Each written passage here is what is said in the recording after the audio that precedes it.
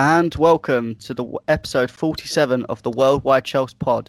Boy, do we have a special one for you guys today. I'm your host, Matt, at MattJBall98, and I'm here to welcome three guests of us today. First of all, from India, I welcome back Arrow. How are you, my friend? I've been okay, depending on the result, because apart from Chelsea, it's all been great, but Chelsea's been letting me down time and time again this year. So yeah, I've been getting by. How's everything in your end? Everything's much better now with student life, but unfortunately Chelsea's the one that's letting me down. So going back now to our next guest, next from Bahrain, we welcome back Ali. How are you doing, my friend? I'm great, man. It's been a minute since I've been on the podcast, so it's good to be back.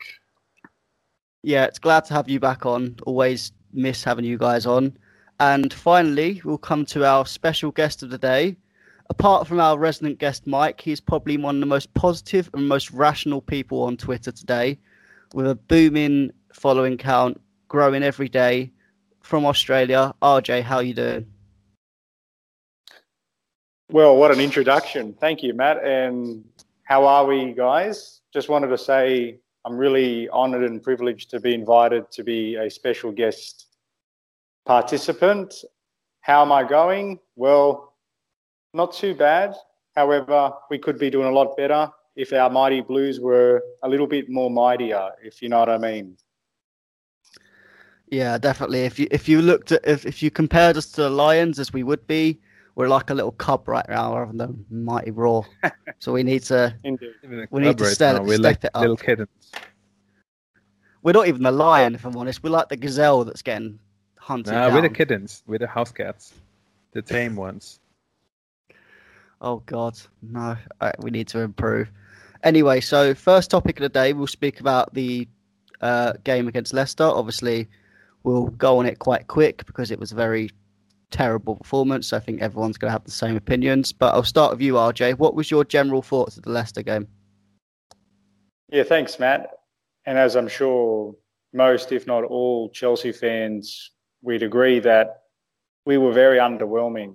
And right from the outset, we looked second best, and we could almost argue we were third best, even in the sense that we weren't even on the pitch. And the moment Ndidi's goal went in off the post, you could just see a collective dropping of heads. And from that moment on, we never really looked like we were going to get back into it, bar one or two half opportunities. So overall, very flat, dismal, diabolical display, and something that I'd categorise as one of our worst performances under Frank Lampard. Yeah, I think there was, if I'm honest, I could take nothing really from the game. Like, at least from the Arsenal games, the Man City games, you could take small positives here and there, no matter how insignificant they may be. But from this game, honestly, for myself, I couldn't take a single bit of positive from it because there was just nothing. It was just void. It may as well have just been Leicester playing against an open goal that was that bad. Yeah. Arrow. I agree, Matt. Before we switch it on, I just think the most disappointing aspect is we've been a team that's under intense scrutiny, and this was billed as a game of we've just had a couple of back-to-back wins against Morecambe and Fulham, respectively. This was our opportunity then and there to tell the rest of the league, we're back. That was a minor blip, but we're going to come strong this second half of the season. But the display that they dished up completely contradicted that, and now we find ourselves even under more of the microscope. So that was probably the most disappointing, the mentality element. We just looked very flat and not interested. Yeah, I agree. I think for me, it could spell the final nail in the coffin for Lampard after getting them 2 wins. Obviously, they weren't convincing. One was against Morecambe, but then the other was just a good result, terrible performance. But the game this was the game for Lampard to go, right, we've beaten a top table team. We're back. We're going to keep going, and we're going to go into this hard schedule and get as many wins as possible. But now I just don't see how we can get really much from anyone. Arrow, what was your thoughts on the game? First of all, I'd like to say that, I couldn't take anything from the Arsenal game as well. as the Leicester game, because both of them were equally flat performances, equally bad. At least against Leicester, we started off well.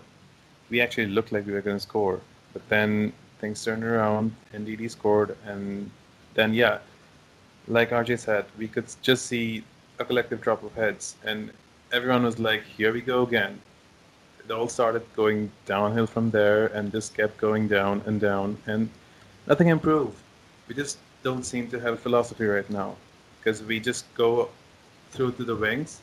Uh, the midfielders pass to Chilwell. Chilwell then looks to cross, and if he doesn't see a cross, he just goes back to the midfield, who just goes back to Thiago Silva, and then Kurt Zuma, and this just cycles around. We just don't seem to find passes straight to the runners, because I have seen players make runs.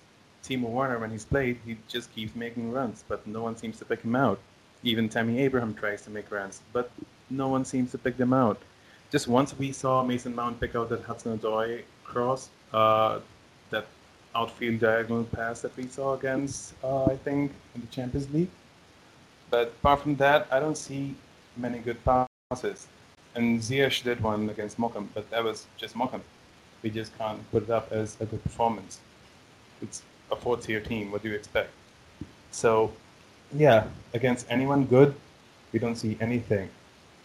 At least Leicester was going top of the table when they were beating us. Arsenal was in the second half, and we couldn't do anything against them. So I just lost hope from there on. We haven't had a single good performance since, the 4th of December? And it's just been going down. We're at 9th right now, and there is no way back. Yeah, I agree. I think the problem I have is, like, if players were trying audacious passes and missing, and then that was the reason we were losing, I'd respect it more, because at least you're trying to do these passes. But losing in the way we are, doing the simple passes all the time, it just frustrates me even more than what it would the other way. It just seems like we have no philosophy. We just keep passing back, or just try cross, and it's like cross and inshallah, as they say on Twitter. So that's it. We just cross and hope that someone finds a tap in, or I don't know. We just keep hoping for something to happen, a miracle to happen. Like we saw Mount score a screamer that day, or a volley. So we just can't rely on someone to pick us up every single time, every single game. Yeah, I just don't know what's changed between now and last season, because last season I know we weren't fantastic, but we weren't this bad in terms of philosophy. There was something there that wasn't just cross the ball every 5 minutes. I know we had a lot of teams. We weren't creating as well. I mean, we weren't creating, but we was at least last season. The worst part was creativity, and nothing's changed this season. It's been getting worse. Yeah, but even then, we weren't just trying to cross the ball last season. We was trying to do different things, but we just physically couldn't do it. Now we've got the players that are supposedly able to do it, and all we do is cross, which I just don't understand how it's got worse. I just don't understand what we have to do to get a win, or create chances, or score a goal. Yeah, it just feels like with Chelsea, there's a goal's not coming at all, ever. Exactly. So, Ali, I'll move on to you. How are you feeling about the game? That was really bad, wasn't it? The players looked very. Every player seemed lost on the pitch whenever something went wrong, or whenever something is going wrong right now. The shoulders just slump, and you don't really see a reaction from the players. And in terms of tactics that day, when I saw that lineup, I was cautiously optimistic. But then during the game, that midfield looked non-existent. We were getting turned on the counter very easily. If Vardy was in the mood that day, it could have been 4 or 5 that we've even conceded. And whenever we looked like doing something, something would just go against us. Like, I think that Pulisic foul that was called for a penalty, and then VAR overturned that. and as well like when Werner scored that goal and then it turned out to be offside. It just sums up everything that we're going through right now. Nothing is going our way, you know. So yeah, let's see the reaction today from the team. Even though we're supposed to win this comfortably, I hope. And yeah. Yeah, I mean today's game, it's like Morecambe. You're expected to win this. This team shouldn't be. They should be winning this game comfortably. So even if we do win 3-4-1 like we did against Morecambe, we're going to go into the Wolves game asking the same questions. I know Wolves ain't playing well right now, but I just don't see how we beat Wolves in the way we're playing. I think, if anything, the game we played against Wolves in December was probably. They're going to do better than that. They're going to beat us more than that. At least in that game, we had a bit of control at times and then just cocked it up at the end. But this time, I can see us getting battered again. Go on. You know what's the funny thing? That Wolves have been in such bad form even before our game. They were, I think they've won like a couple of points out of 12 or whatever, and then they kept on going the same direction after our game, and our game was the only win that they've had in 9 or 10 games. So everybody's just looking. So everybody's just looking at our fixture right now and just licking their lips, you know, just waiting for that chance to pounce upon. Yeah, and even the Burnley game now, we were thinking, oh, that might be the easier one out of all of them, but they've just gone and beat Liverpool now, so they've got all the confidence in the world coming into our game. But it's still Burnley. Yeah, exactly. I mean, Burnley is the only team I feel confident against each and every game. But Wolves, they must be smacking their lips. They must be like, yeah, this is our chance to get up and get us 3 points. If I'm honest, I'm worried about today's game, let alone Burnley. That's how not confident I am about this team putting in a performance. By the strength of the team that we'll see today, you will see that Lampard isn't confident as well. Like we weren't against Morecambe. Did you see the team that was fielded against Morecambe? Yeah, he needs to do it though. He needs to get something out of the players, and I think he's trying to get something out of the players, but I just don't think the players are taking notice of it anymore. Well, now that Arsenal's out of the FA Cup, we might as well give it a try. That's our only chance of a silverware. It is our only chance. I mean, we're not going to beat Atletico Madrid. It was going to be a hard game. In good form, we can't create chances against Fulham, let alone against Atletico Madrid. Yeah, but we're going to move on to the next topic. It's going to be a bit of an open topic, so I'll let you guys all speak, have a little debate between yourselves, because I know you guys are all going to have a bit different views on this. It's going to be Lampard in, Lampard out. Should he have gone after the Leicester game? I'll start with RJ, can open this up. Yeah, it's a loaded question, man. And I've said this many times on Twitter and to other friends and family on different pods, etc.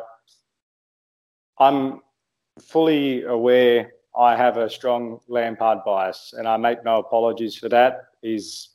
What he's done for the club. And what I'll caveat my next point with is that Chelsea has an expectation for instant success, and rightfully so, because of the club we are. The point I'm making is that the irony is Lampard was crucial to establishing the club who we are today. In other words, if he doesn't have the successful career from a playing point of view, us fans today might not necessarily have the same demand for instant success because we're not the same super club we are today. So it's quite an ironic situation that Lampard now, as a manager, finds himself in the firing line when he was actually part of the making of the club we are. So I'm a Lampard in person, and it's not just out of pure sentiment. Part of it is sentiment, but the other part is for two things.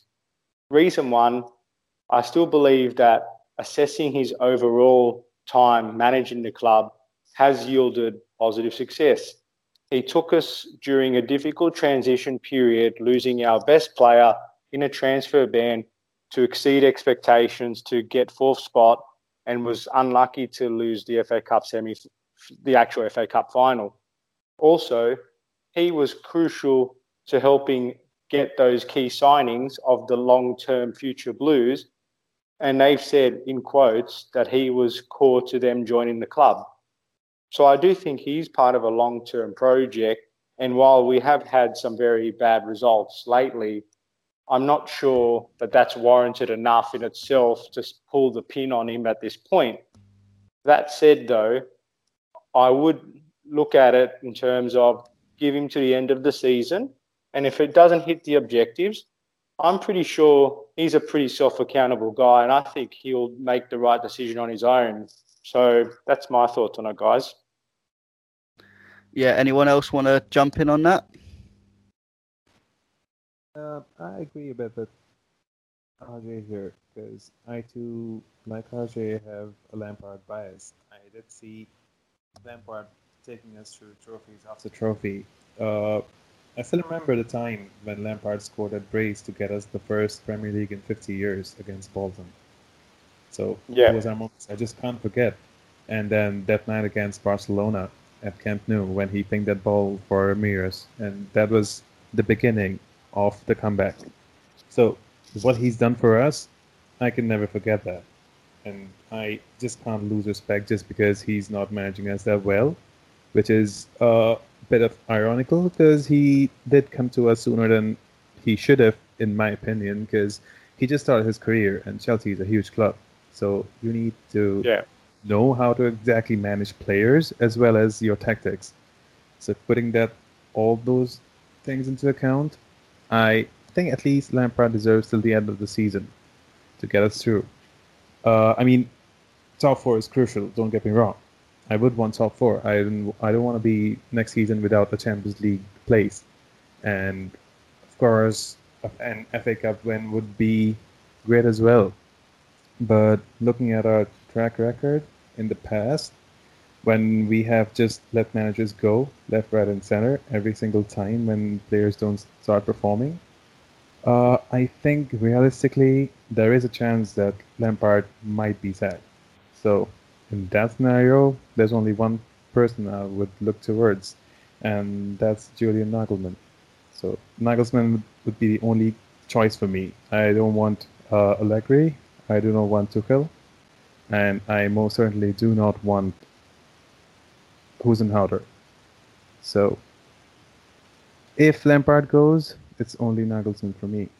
Because I like the way he plays. He sets up his team in a 4-4-2, but not in a typical 4-4-2, but rather a 4-2-2-2 with two holding midfielders and double pivot and two wingers and two strikers playing off each other.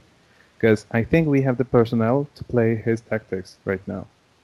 And that would be the perfect fit right now if Lampard is let go off. Yeah, I think one thing I just try and question you on, I do think Nagelsmann is probably one of my top targets in terms of if Lampard goes, who do we bring in? But my question to you is, Nagelsmann is still, I know he's had games at Leipzig, but he's still an relatively unexperienced manager.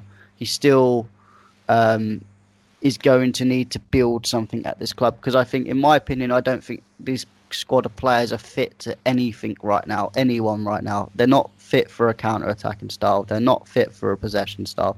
They're just, a lot of them are very incapable, and I think a lot of them need to move on. So Nagelsmann is a guy that's going to need time. Will our board and fans give him time? I'd like to beg to differ on the experience standpoint, because Lampard has had only one season in a championship team to manage before managing Chelsea.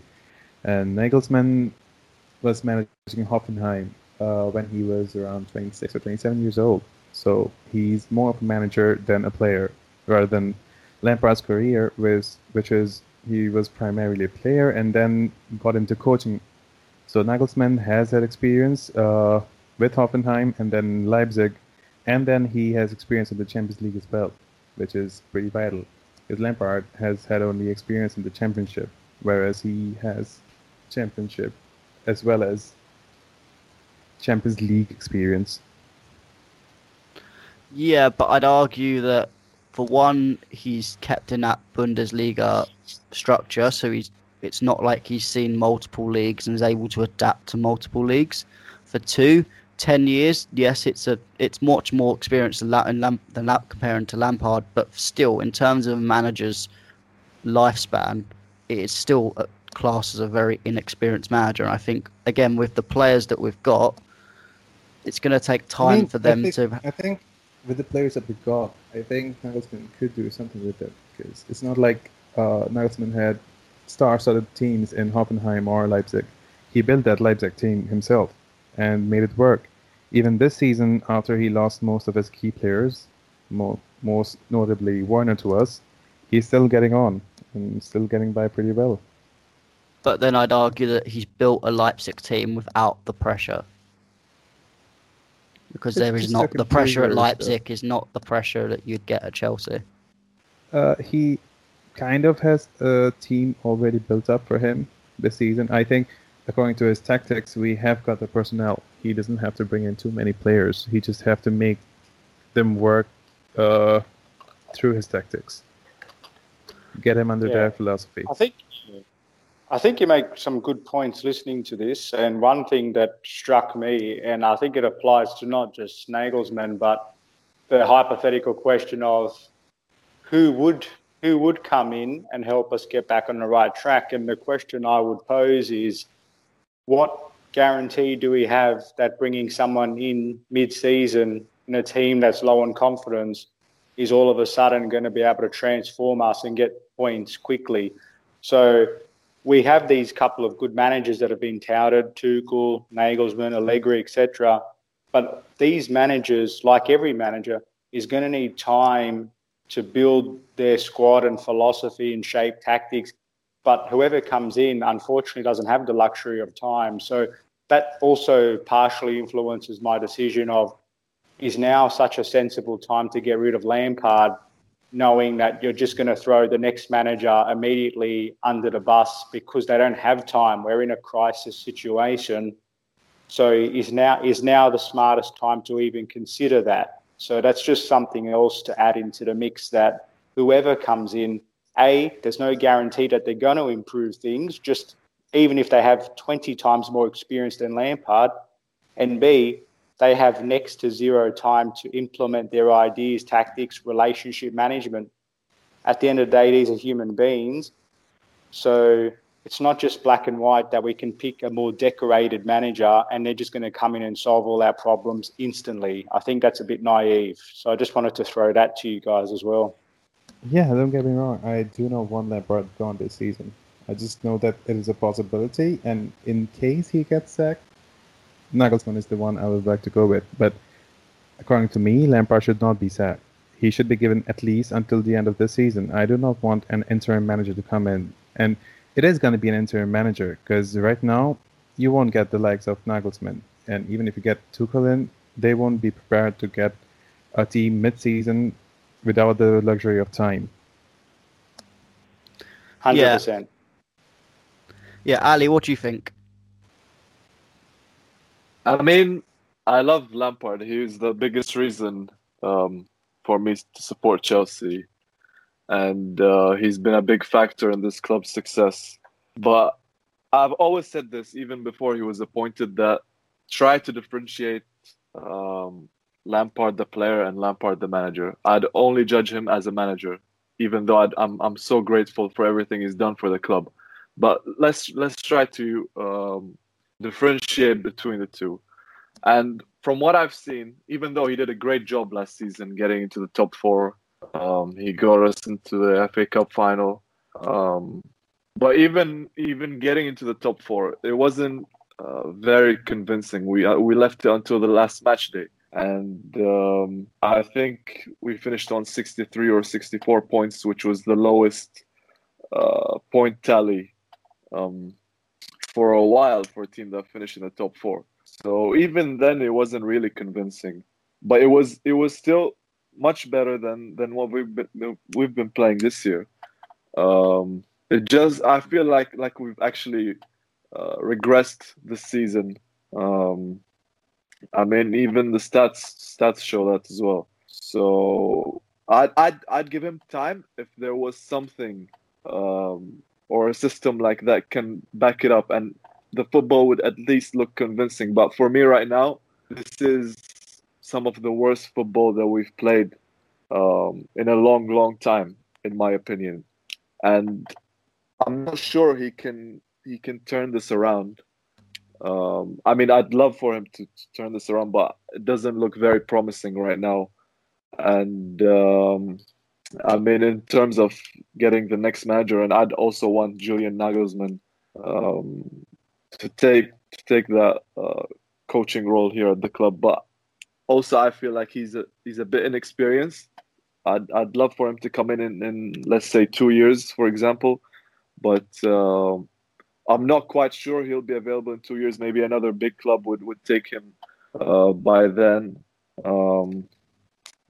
And I think maybe for the interim manager, we can get Ralf Rangnick, who's a big character in German football. And he was one of the main reasons that we have high pressing football. And he was one of the founders of this.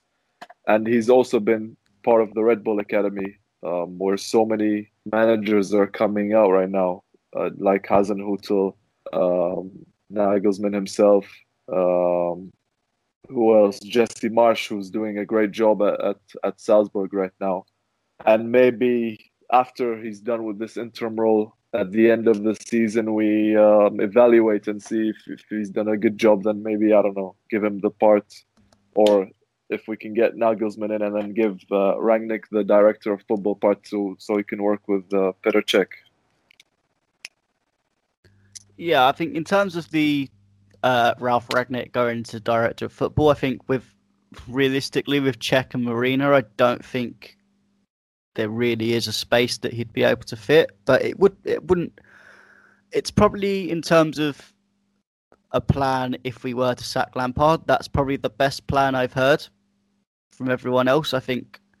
And it's a plan that I would go for. It's just whether Ralf Rangnick would take the job for just the interim. That's my worry, is what if he goes, no, I don't want the interim job, I want it for permanent. Would you want Ralf as a manager permanently?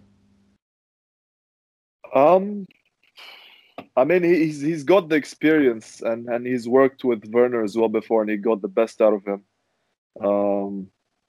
But yeah, I'm not quite sure if I'd want him on full time.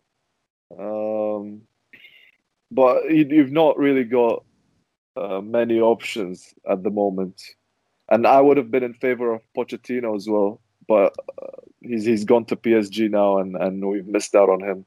So yeah, you not really got many options. I mean, if the club wanted to hire Tuchel, he'd probably be at the club already, but he's been warned off before. He's always had these problems with the management. I mean, he's a top coach, but if he's not gonna get along with management, then there's always just one end result at Chelsea if you don't get along with management, and that's getting the sack. So yeah, that's pretty much what I think of the current situation. Yeah, I think I agree with you to a point. I think that is the problem for me. I am, in terms of my own opinion, I think that Lampard, I don't think he is the right man to take us forward right now. I think, for one, I think he's just not ready. I think he was probably never ready, but because we loved him so much, we all wanted him to succeed so badly and just forgot the idea that he was only manager for a season before coming to the job. And exactly. I think for me, if Lampard went away now, maybe did a Steven Gerrard and went to a lower league like a Rangers or someone like that, built his trade, come to a lower league Premier League team or someone else, or French team or German team, made his craft, built a philosophy, and in 10 years we need a manager and Frank's available and he's ready, I would be happy to welcome him back if he's ready, because I think he can still do something very great for the club, but he's just frankly not ready. It's like if you took Pep Guardiola in his second season of management, he would be probably just as bad as what Lampard has, but 10 years' time when he's at Barcelona and done well, he's flying. But so there is that idea. You just need to. I think we pushed the button too early, and I understand the reasons why we pushed the button, and we were kind of forced to do it. It was the only option, but it's just very frustrating. This is why for me, I think Lampard should probably go, if I'm being very harsh about it. But I look at who's going to replace him, and I don't see anyone. I don't want Tuchel anyway. I think it will just be Antonio Conte part 2, but without the actual world-class part about it. I don't rate him as a manager. I think he's one of these trendy managers that people are on the high about him right now, but I don't think he's actually that great. I think he's going to fall out with the board, and then it was going to be the same thing as we had with Conte all over again. I don't think he'd take the interim job anyway. I think he'd want it permanently. Same with Ralf Rangnick. I think we've got more of a chance of getting him on an interim, but I don't think he's going to come.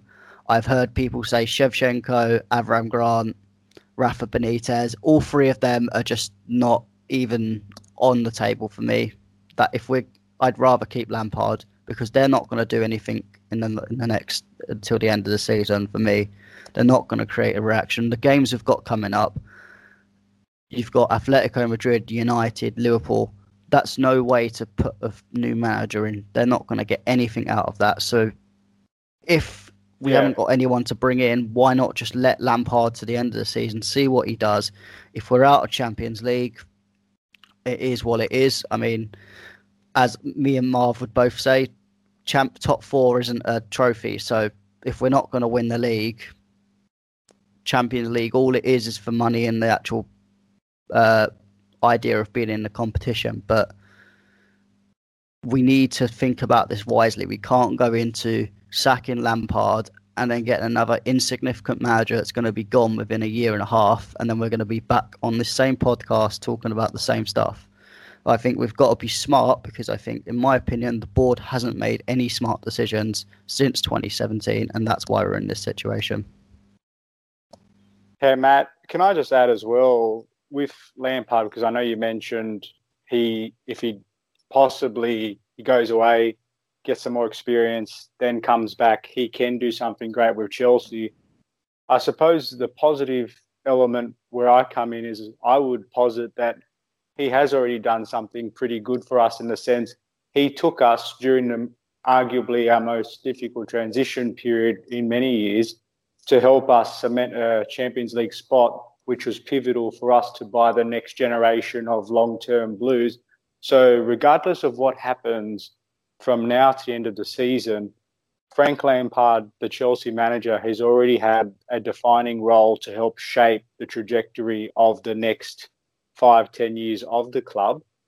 But also I'd say, and it's not an excuse, but it's more offering perspective, is that Lampard this time round has had the difficult job of trying to integrate a handful or so of new players during a season with no pre-season in a COVID environment, with some of those players on and off injury, having to adjust to a new country, also being very young for the most part.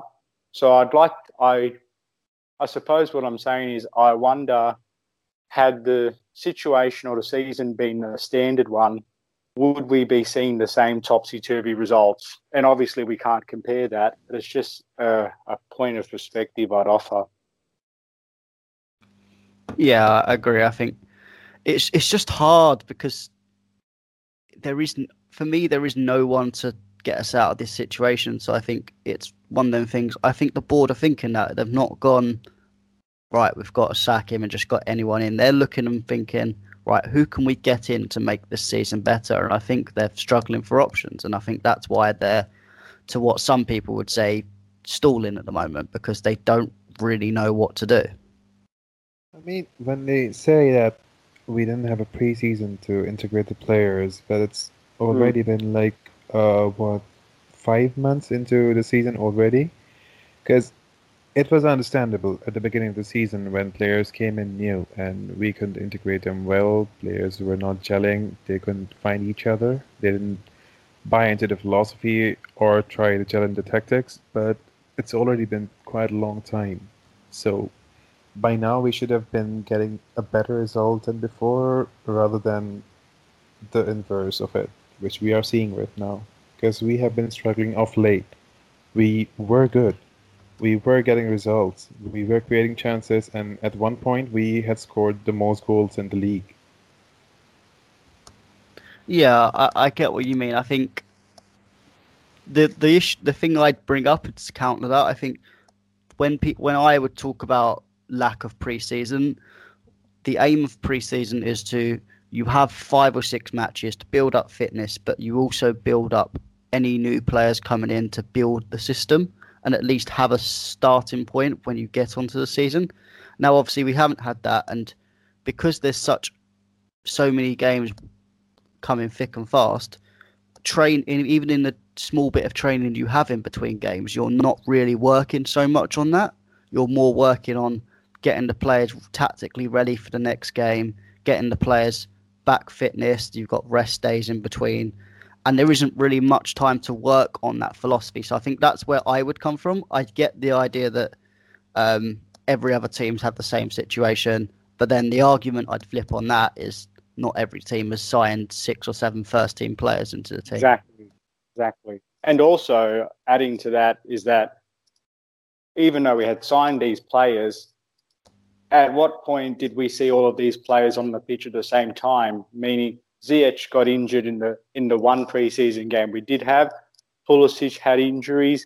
Kai Havertz had COVID-19, which has obviously affected his ability, and he hasn't been since quite as strong as he showed in the early stages.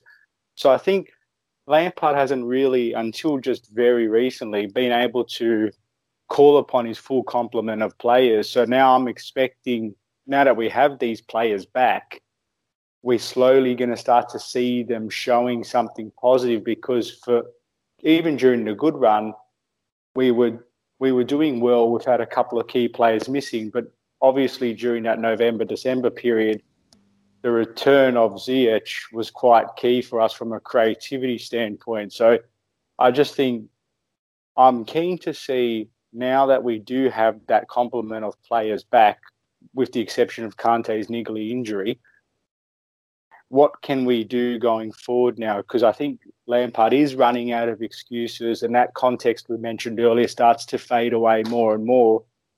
But I'm just always conscious about how reactionary or time-sensitive matters are. So I just think let's be measured and patient, but our board obviously is notoriously known to be the opposite of that. So it'll be interesting indeed to see what happens. Yeah. I mean, I think, for me, I think Lampard has 3 games left. And if he doesn't get results on this, I think the board, they're going to be at that point where they're just going to be forced to bite the bullet. And I just hope they don't bite the bullet and just get a Tuchel in, because I think that is, for me, a recipe for disaster, especially if he's here on a permanent. I think, for me, it would be another failed decision that they've made at this club, and it'd be very frustrating to see our club go through the same violent circle over and over again, and just not seeing any progression. I mean, I feel like since 2016-17, when we won the league, we've slipped further and further away from the league ever since. Even with new managers, we've not got any closer to winning the league, and I think that's a fundamental problem with doing this manager every other season, because if we're not getting close to the league and we're slipping further and further away, then it's just gonna be a recipe for disaster for us. Anyone got any thoughts on that?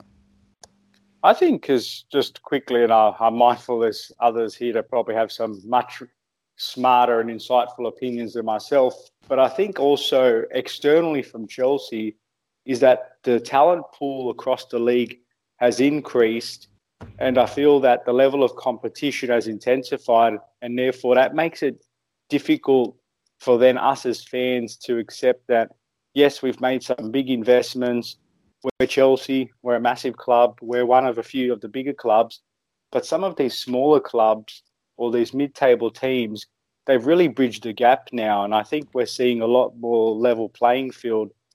And you mix that in with a COVID season, what I'm getting at is that the inconsistency has become the new consistency, and that this league is genuinely becoming probably the most balanced across the board.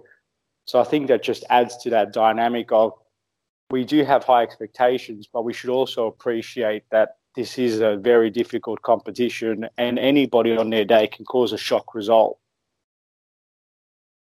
Yeah, I think what I'd like kind of compare between now and 10 years ago. 10 years ago, we had 2 or 3 teams at best challenging for 4 positions, challenging for the league. And it was one of them things you could switch.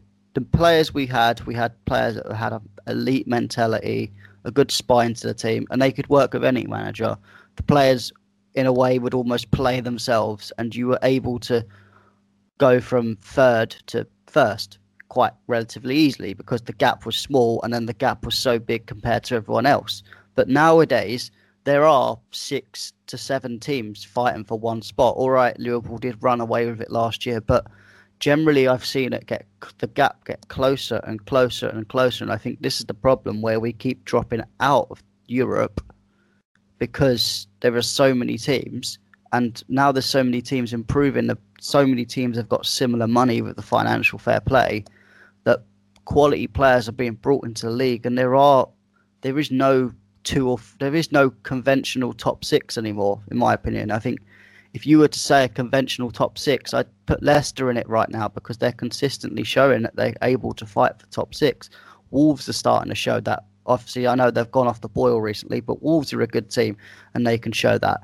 Everton may start going into that bracket, and you've got to look at it. If you're not careful and you'll keep doing this recycled managers that are not working, we're just going to completely fall out of it in general, and we're going to be stuck into these mid-table teams.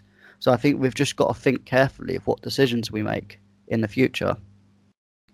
Yeah, I agree with that, because it used to be 10 years ago, or 10, 15 years ago, it used to be the big 4 with Chelsea, Arsenal, Man United, and Liverpool.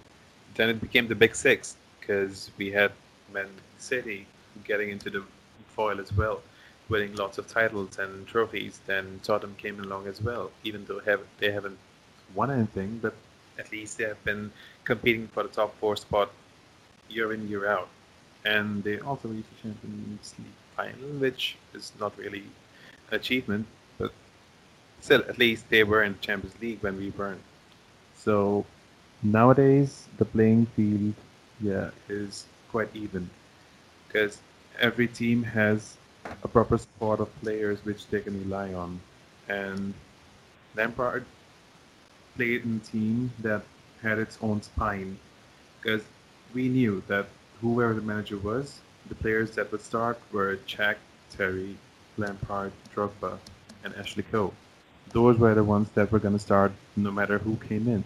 But nowadays, it's more manager-based because there's no surety in the squad right now that these players are the spine and they are going to start. And they are key to the philosophy of any manager that comes in. We don't have the squad right now. So it's tougher for us to compete with a squad that's had quite a lot of bad decisions coming into it because we have been making bad purchases since the last 4 or 5 years. Because, in my opinion, I don't think we have bought any great player, bar this season, since the past 5-6 years. Yeah, I agree. Just to move the conversation onto a different topic, we've just had the lineup come out for Luton. I'll just give you the lineup now. So we've got Kepa in goal, Emerson, Christensen, Zuma, and James in defence. I don't know whether it's a 4-4-2 or 4-3-3, but we've got Mount, Gilmore, Ziyech, Werner, Pulisic, and Abraham. So what are your instant thoughts on that? I'll start with RJ. Actually, I think it's quite a strong lineup and unsurprising given the circumstances. I also believe Mount has been named captain and I think he's fully earned that. So good on Mason and wish him all the best in his captain's role for today. Interesting, because obviously you guys are fully aware of all the criticism and commentary regarding the not so great formation that's been happening in recent times. So I'm quite keen to see, once they enter the pitch, how they actually line up. Thought it might also be a 4-2-2-2, but quite interested actually. Now it's got me scratching my head thinking, how's this dynamic going to work? I thought Hudson-Odoi might have gotten a start, but perhaps Frank's just rotating him just so he doesn't overwork him thinking about the Wolves game. But also very happy to see Gilmore get a well-deserved start, because I do think he was very unlucky to not least get the action against Fulham or against Leicester. So, yeah, it's, again, a strong lineup, interesting change of formation, but very keen to see us go out there and actually deliver a convincing performance. Yeah, Ali, what do you think of the starting lineup? I mean, it is very strong for the FA Cup. But I like that. I hope it's the 4-4-2 because I like that formation. It gets the best out of Werner, I think. Like we saw last season at Leipzig, whenever he played with Poulsen or Patrick Schick up front. I think he's at his best there. He plays off the striker. He drops in a bit deeper. He gets the ball, links up well. And it's good to see Gilmore as well back in the lineup. I think he's going to be a big part of the future in this club. But it's sad as well because, I like Jorginho and this just shows that there's, I think, no future for him here at the club. And I think it's better if he moves on, if he can even get a club. In the next week, it'll be very tough, but I think in the summer he'll be gone. Yeah, I agree. I think it's a lineup that is very amusing to me to see. It'd be interesting to see how they line up. I think within the first 5 minutes, I'll know how I feel about this lineup, depending on the formation. Arrow, what's your thoughts? I'm quite happy with the lineup right now because the back four was as exactly I predicted in the preview, and the formation is either going to be a 4-4-2, which I'm good with, or it's a 4-3-3 with Ziyech as an attacking midfielder, which I wanted as well. So I'm good with this lineup. Let's just hope that everything goes on well and we create some chances, because that's been the key factor, creating chances, and putting Ziyech somewhere in the middle would help us create some chances while he tries to orchestrate the play. Because on the wings, he gets a little bit tied on the wings because he only has an option to create a cross and not many diagonals. So yeah, it'll be quite interesting to see how Lampard implements this current formation. Is it a 4-4-2 or is it going to be a 4-3-3 or even a 4-2-3-1, which is quite unlikely because I doubt it. Yeah, apparently Apparently it is a 4-2-3-1. With Mount and Gilmore as well pivot. Yeah, that's what I've read. Lampard Surprising, suggested that. That's too little physicality in the middle of the park. If it's a 4-2-3-1, I'm suddenly worried. If it's a 4-4-2, I'm happy. Even I'm worried. That's got me worried as well. If it's a 4-2-3-1, because a double pivot of Mount and Billy Gilmore doesn't really reflect confidence on my part. And Werner again on the wing. That's not good for his confidence. Yeah. Like I said, if it's a 4-3-1. 4-3-3, Werner is going to be on the left wing anyway. But having Ziyech then on as an attacking midfielder instead of on the right wing would do great. Because that's what I wanted in the Fulham preview that I did. I wanted Ziyech to play in the middle instead of on the right wing. Yeah, I think that's what I thought, that he'd be brought in to play as the number 10, not as the right winger when he was signed earlier on. Yeah, even I thought that because we were discussing it. What I'm hoping is that let's see if it's not working out, like, as I agree, I'm not sure I have as little confidence in that pivot as yourselves, but I do admit if that was the case and as the game unfolds, it's not working out. Another thing that I've been mindful of and I think has some merit behind it is Lampard rather, his inability to proactively make tactical changes in game. So if things aren't working out and it's 0-0 or we're not looking like we're going to score anytime soon, we need him to act fast and make decisive changes, not be so delayed. I think that's a very big point of frustration for us Blues fans. So I just hope that we obviously start off well, get an early goal and put those hopes to bed for Luton Town. But if it's stretching out in a 0-0 game, I want to see some decisive changes made swiftly, not in the 70th minute. Well, what worries me about a double pivot is because we're playing a championship team, and championship teams get quite physical. They have the height, they have the physicality, and putting two relatively tiny midfielders as your defensive cover in front of the centre backs isn't very wise. I think he might be using that though as protection for the back four and offering that extra presence in the centre, regardless if it's the profile of the players themselves might not offer that much physicality. So I can understand that. But yeah, again, it just depends on the flow of the game. If we see in the first 5 minutes that we're getting overrun, I wouldn't expect to be overrun in the midfield. But if we are, I'll be very keen to see how Lampard reacts to that. We won't get overrun in terms of possession, but in terms of long balls, that's going to be an issue. Yeah, I mean, my dad, he supports League One team Ipswich, and he texted me saying that he's surprised Giroud isn't playing because Luton are known to be really bad for set pieces. So for me, that puts me an eye up that I understand why Zoom is playing for that aspect, but I hope it's not going to just be constant crosses because they're bad at set pieces in a 4-2-3-1.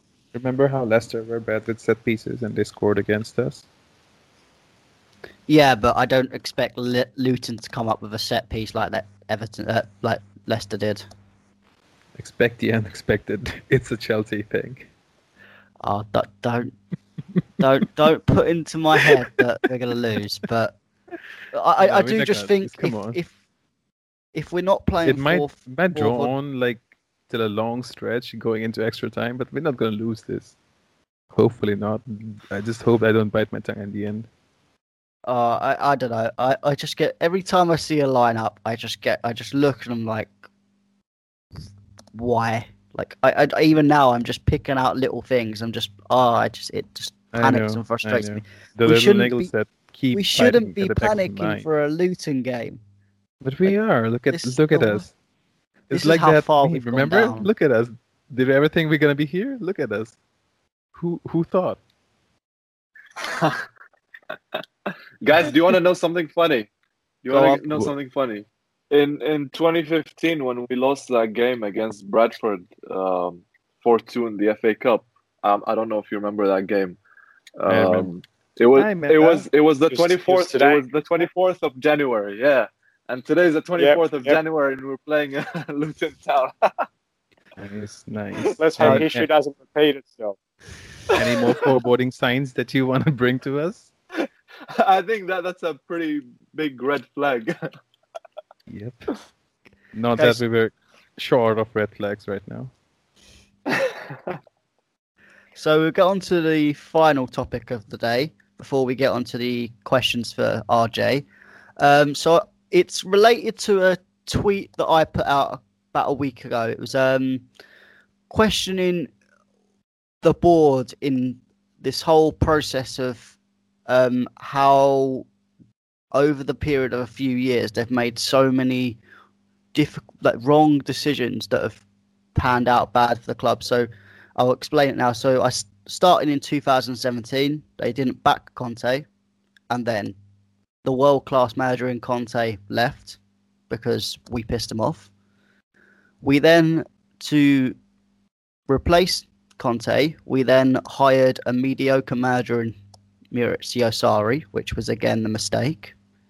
They then, because they didn't back Conte and they wanted to seem like they were backing Sarri, they gave him all of his targets, whether they would fit the club or not, whether they fit the style or not, without actually looking at how they play, how they would fit into the team, and then within a season, with the third mistake was illegally breaking rules and giving us a transfer ban. Whether it was right or not, we should have got the transfer ban.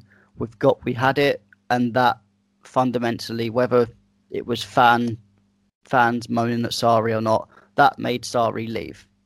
That is the question. That is no question. That made Sarri leave, and then put us in a situation where no manager wanted to come to Chelsea.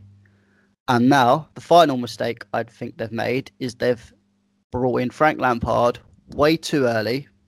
As we've said, he's only one season of management to try and fix a problem, and now have kind of heaped a lot of pressure on by giving him a lot of signings, which has now, because he is unexperienced, and they know he's unexperienced, I think the problem is us fans, we have emotion.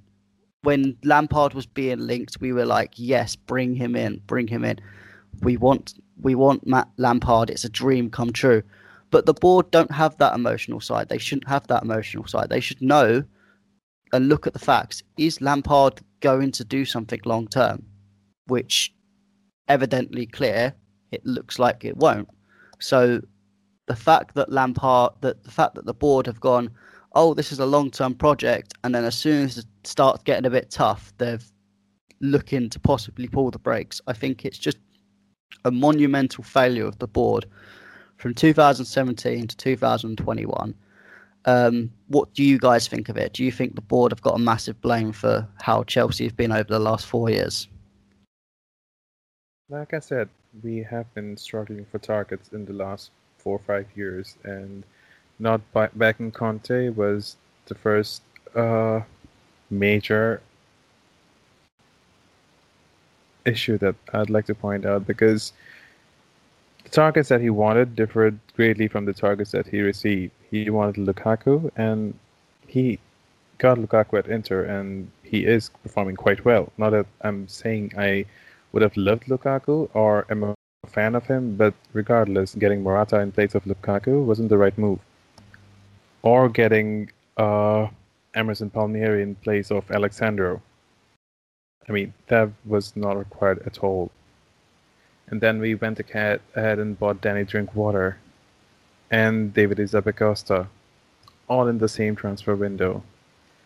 So saying the board is to blame is quite an understatement right now. But for me, I feel like it's not heightened as much as it should be right now, because obviously they've pulled the walls over their eyes when they've brought in the likes of Havertz, Werner, like, oh yeah, we've suddenly starting to do things right. But no, you haven't. You've brought in a load of players, which, yes, it's nice that you're spending money, but that's only coming from money that you got from Hazard in the first place. Hazard and Morata. Yeah, Hazard and Morata. So it's not like they've spent £250 of their own £1 million of their own money into it to back Lampard. They're just doing what they should, in my opinion. I think what we did in the summer was, if you think about over 2 windows, that's what we should have had. It's a normal transfer window. So, of course, it's wrong to say that the board have redeemed themselves in just one transfer window for all the mistakes that they have done in the past 5. So they have screwed us over quite a lot in the past few years, and giving us all the targets that Lampard wanted in just one transfer window is not going to fix that. Yeah. RJ, Ali, what do you think? I mean, that transfer window after we won the league really held us back in terms of our progress. Instead of signing Conte's top targets, such as Alexandro and Van Dijk, and then leaving him with quite possibly the worst transfer window of all time, with Zappacosta, Bakayoko, Morata, all those guys. I mean, Giroud's probably the only guy that we could say was a successful transfer. But even he came in the winter transfer window. Yeah. I mean, it was really frustrating for Conte, and it really pushed him out of the club.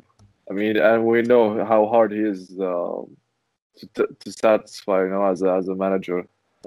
Even at Inter right now, he's getting the targets that he wants, the players that he wants, but he's still not, like happy there. I mean, he's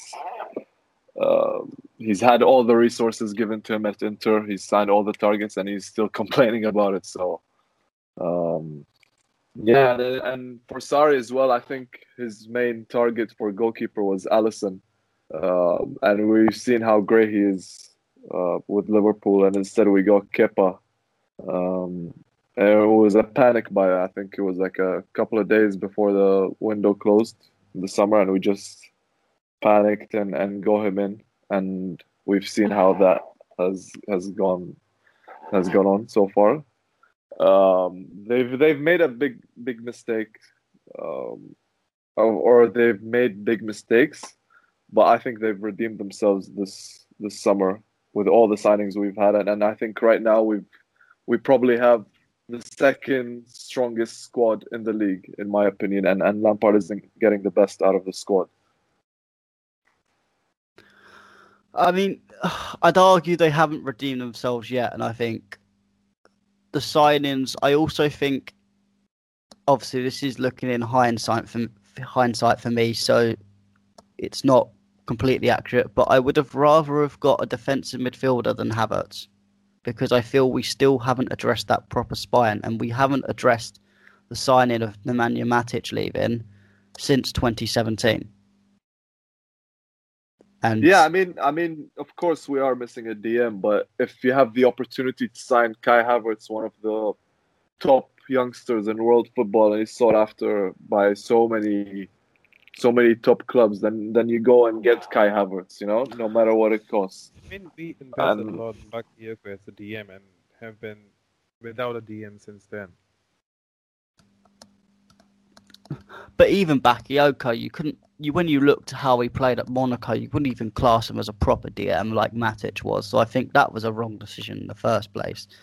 Yeah, and coming on to the Kai Havertz thing, I think personally, I mean, you guys knew when we first linked to him. I said I wasn't his biggest fan, and then he played very well after lockdown. Because we were the ones who were saying that I'm not sure about Kai Havertz right now, because we still haven't addressed everything defensively to go forwards again and try on Kai Havertz.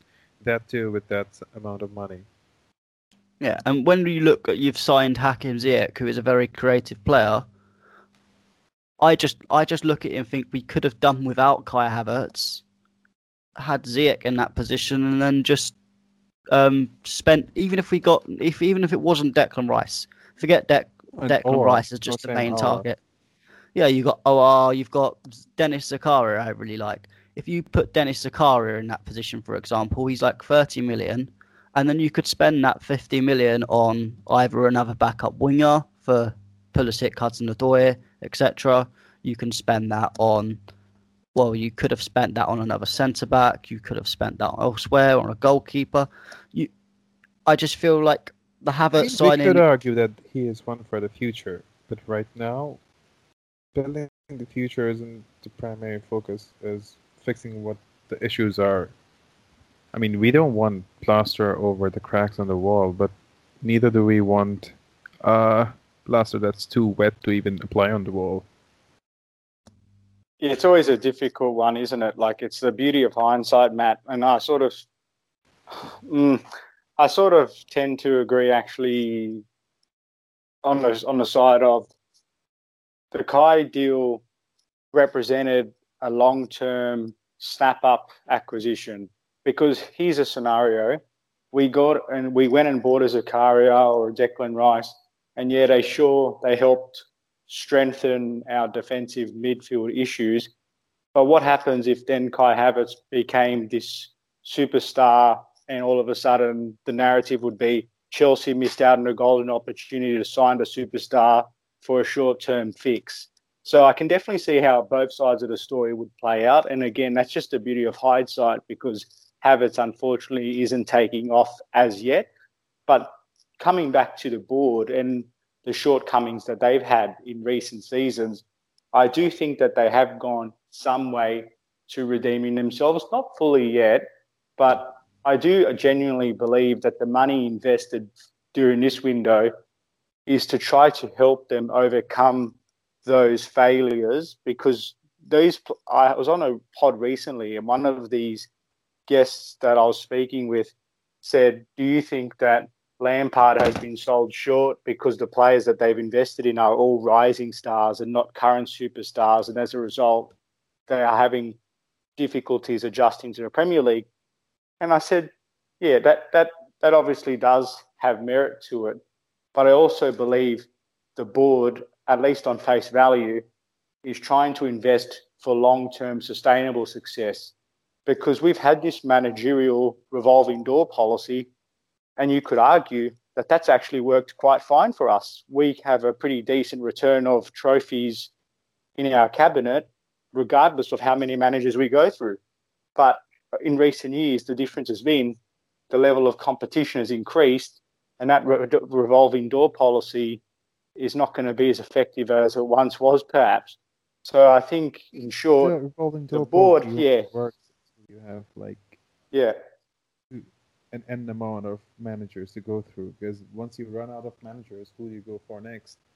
exactly. I agree, and that's why I think the board, in terms of an investment point of view, they have tried to make up for some of those pretty ordinary decisions, putting it lightly. But I agree with Matt, what you said earlier. I was very nervous and cautious about them bringing in Lampard, because you could foreshadow that this kind of scenario was going to happen, where arguably our best ever player was going to be thrown to the wolves when our results started to go belly up. And that was always going to happen, and the pressure that comes with being in the Chelsea manager role. But I do think that part of their motivation for bringing him in was because they were about to enter that transfer ban year, and they can just always hang Lampard out to dry if things went bad. And also, from a marketing point of view or a PR point of view, they're bringing back Frank Lampard. That will make fans happy during a potentially turbulent season. It just happened to be a bonus that he actually helped them achieve or overachieve during that year, and they probably just wanted to keep the narrative going, and that's why they gave him all this money to spend from the Hazard sale and the Morata sale. And Lampard, to his credit, was able to use his superstardom as a player to attract these long-term targets.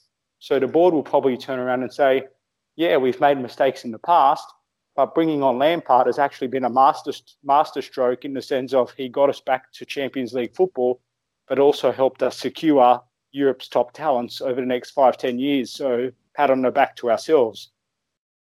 Yeah, I think it was a definite great PR spin, because there was a lot of pressure on Sarri, but there was also a heavy pressure on Marina and even Roman to leave the club at that point. So then bringing Lampard in, for me it took the whole board argument completely away. No one realistically speaks about that anymore. It's just manager or players.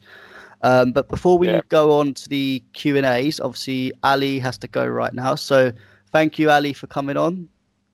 Many thanks, guys. Enjoy the rest of the podcast. Yep, will do. Thanks, Ali. Great chat, mate. So moving on to the final topic of today. So we've got some questions from our fans that we want to ask RJ. Sorry. So the first question comes from CFC Aspi, who is a very good fan of ours. He asks, who is your favourite player, past and present? Let me just start off by saying that's a fantastic question, but a difficult one, obviously. I would say it has to be, for me, Frank Lampard. I know that might be cliche, but my reasons for him being my favourite are for a few reasons.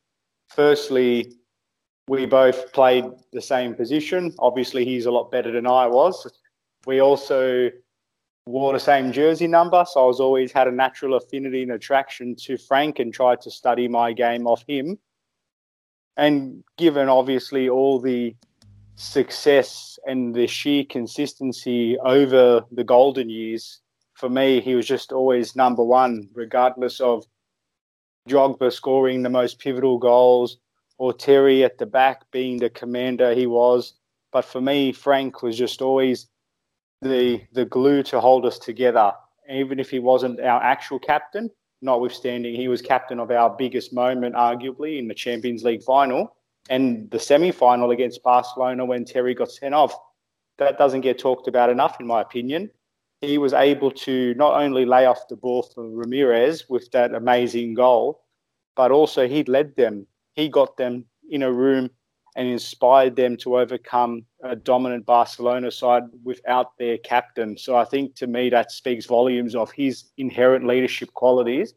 And last but not least, Frank Lampard and I share the same birthday. So these are all the reasons why, for me, he's my favourite Chelsea player of all time. Yeah, I think that's a great answer. Who would be your current best player? That's a great question. I'd say at the moment, my current best player at the moment, I would probably have to say, overall, I'm a big Kante fan. I've always just loved his tenacity, his team-first mentality, and I just think on his day, he's world class. And I just think he's been such a humble servant to us. And despite the little bumps in the road and a few injuries he's had, I just feel like he's such a beacon of positivity and an inspiration for his teammates. Yeah, I think agree. I think Kante is a big favourite for a lot of people. Just before we go on to the next question, we're going to have to say goodbye to Arrow as well. So, Arrow, I hope you have a lovely day or / evening for your time zone. Evening, bro. And thank you for having me on again. And it's been great to have you on, RJ. Thank you, Ara. I really appreciated the chat and hope we can do it again sometime. Sure. I hope so too, bro. And hope we can keep writing those articles. Bye-bye. Thanks, mate.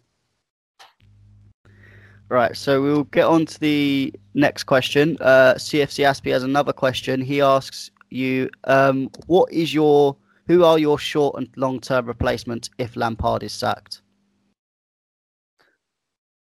Well, the inner optimist in me thinks that that's a moot point because that won't be happening. We're going to have Frank Lampard as long as Sir Alex Ferguson, and we're going to create a dynasty. But if that doesn't materialise, which I know is probably the more likely of the scenarios, the short-term manager replacement, it's a tough one because I'm guessing he's thinking till the end of the season by short-term. I would probably go, as a short-term replacement, I'd probably go Nagelsmann. And I know we had that chat before in the pros and cons, but I do think he has some familiarity with the players, and I think he's got a good knowledge of where he's at in terms of his own coaching philosophy. And I just think based on who's available, etc., he probably represents the most sensible option. And in terms of the long term, it actually might be connected. So if he was to come in, deliver a pretty positive rest of season, then I see no reason not to extend his stay for a little bit longer. Yeah, I think I think Nagelsmann is the one that makes sense out of everyone. There are other managers that I would also like to put in, but that would require a change of philosophy, which for me, I don't really care how good the football is. I just care about the results. So I wouldn't mind Diego Simeone coming in and we play counter-attack football, because in a way it's still exciting, but it's just different. Yeah, and I've always been a fan of that, Matt, as well. Like even during the early Mourinho years and when Conte came, I think for the footballing purist, they will appreciate all aspects of football in the sense of we want our team to be performing together as a unit and ultimately getting the right results. And I think a lot of our early year success was built on having that solidarity and formidable defense and being very clinical when we did get the ball. And I don't think necessarily there's a problem with that, even though it's not necessarily, inverted comments, sexy football. So, yeah, never had an issue with counter-attacking football if it's done properly. Yeah, I think it's one of them things. There's a lot of managers that could be considered for the jobs, but I just don't think there is. I think there's only a few that I would personally like to come into the club, and there'd be many that I'd say would be, again, wrong decisions if the board made them.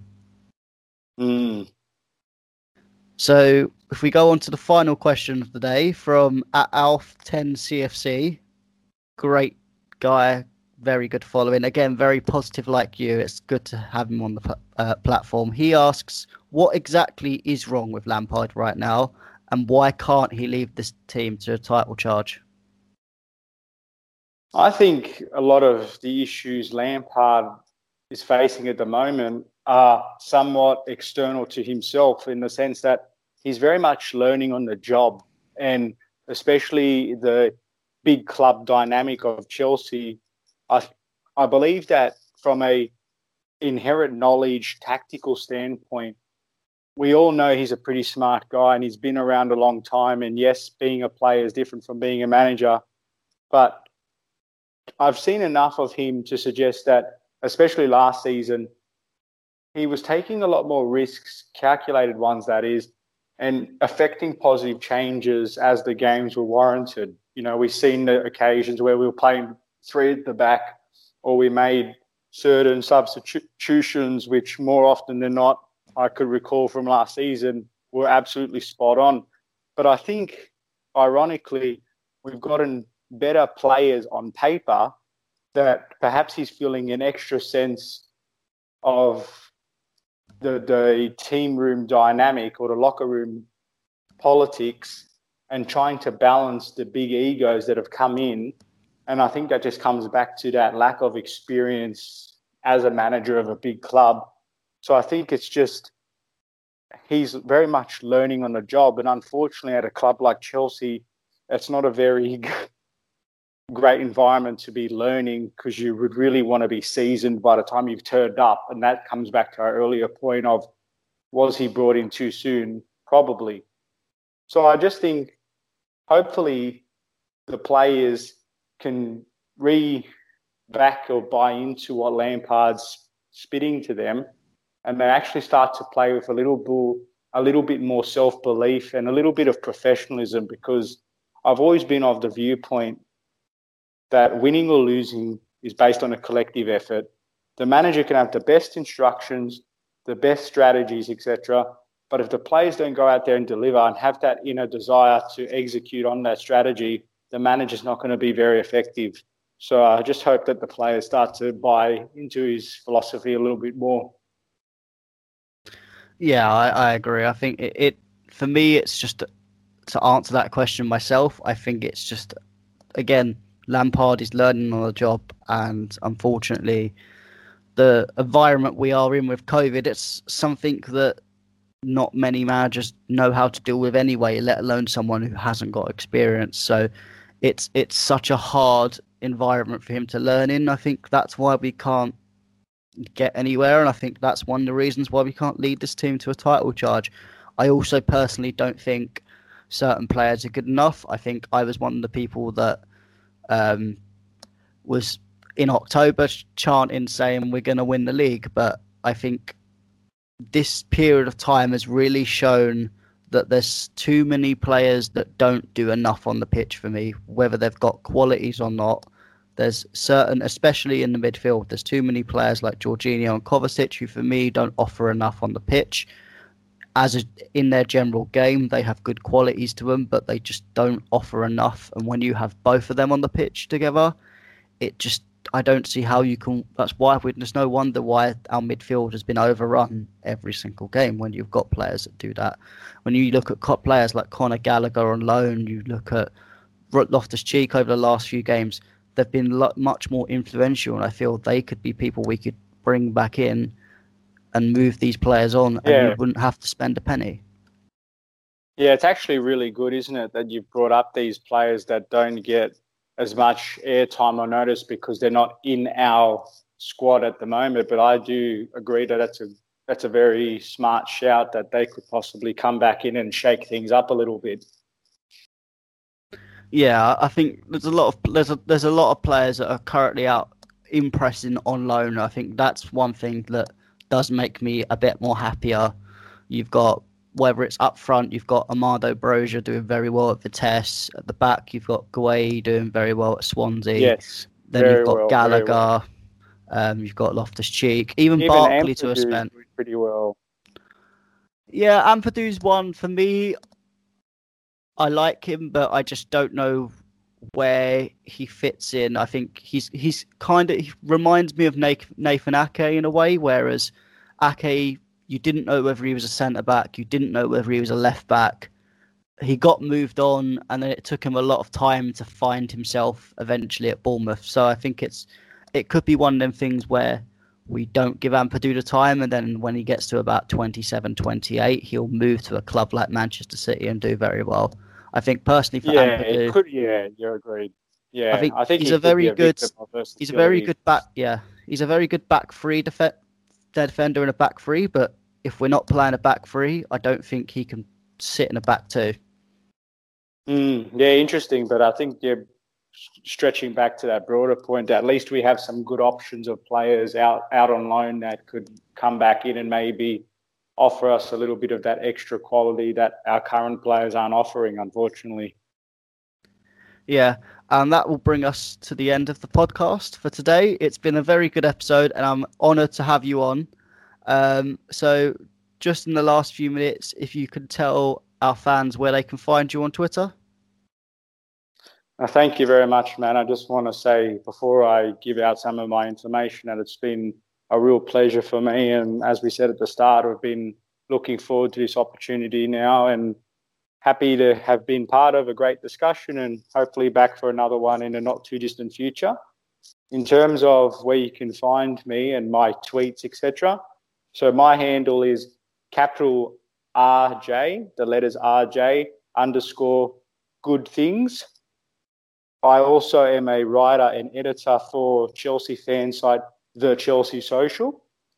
I also am a co-host on Chelsea pod, The Balanced Blues Brothers, and they're a great bunch of guys there where we do offer some tactical insights and discussions regarding our performances, among other things. And also, out of interest for those listening, I've just recently started a pod with a couple of local friends here in Sydney, and they're from rival clubs, Manchester United and Arsenal, and I obviously represent Chelsea. And the podcast is called It's a Football Thing, and we just recorded our first episode last week. So if you're interested in listening to a discussion from rival PL friends talking about all things Premier League, not just those three clubs, I'd encourage you to check us out. So thanks for that, Matt. No worries. I think Balanced Blue podcast is I would agree. I've watched it and it's a very good podcast. Great bunch of guys, different qualities, and it's very good discussion. I have still yet to watch the It's a Football Thing podcast, but that is on my list to watch in the next coming days. So hopefully both of them podcasts can grow together. I think you're doing a lot of great things on the platform. I appreciate that, Matt. Genuinely, my friend. So we'll sign off here, episode 47 of the Worldwide Chelsea podcast. We'll see you soon and